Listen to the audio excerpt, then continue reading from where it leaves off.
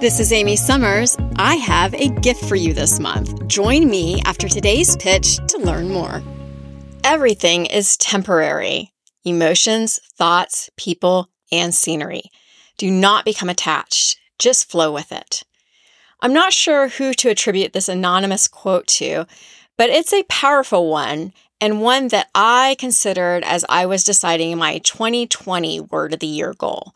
For the past several episodes of The Pitch, we have been exploring the words that have made an impact in my life and on my career. Once you have identified your Word of the Year, tell the world about it. Before you freak out about the idea of proclaiming your word, at minimum, you want to tell a friend, colleague, or family member. When you proclaim a goal's intention publicly, it is more likely to come to fruition than if you keep it a secret. The pitch challenge today: once you pinpoint your word of the year, proclaim your word publicly. It's always scary putting yourself out there, but it's that small step that will be the strongest motivator to bring about the change you are seeking. It also adds a level of accountability to your progress. If you proclaim an intention to change or do something, others will ask at some point, "How is it going?" Or at least you will anticipate this question, so that's a built-in motivator. I make it a habit to proclaim my word of the year on social media. I usually announce my word goal on the first day of the year with a picture that I feel fits the intention and the reason behind why I chose it.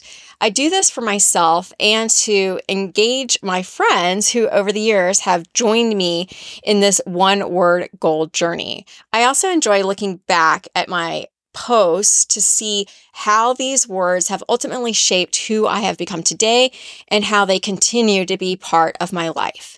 In 2020, I proclaimed my word to be detach.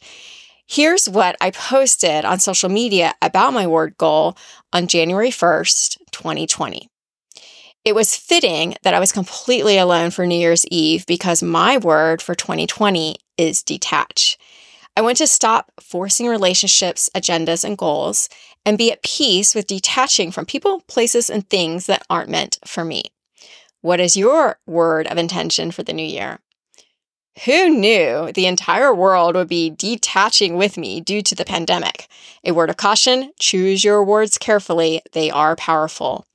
I learned the most about myself in 2020 with the word detach and was forced into true circumstantial detachment from the people, places, and things that were no longer serving me. Enjoying the pitch? Get access to more episodes plus on-demand videos with valuable career advice at inicivox.com. Go to inicivox.com and subscribe with discount code MENTOR15 to get 1 month for free, a gift to you from me.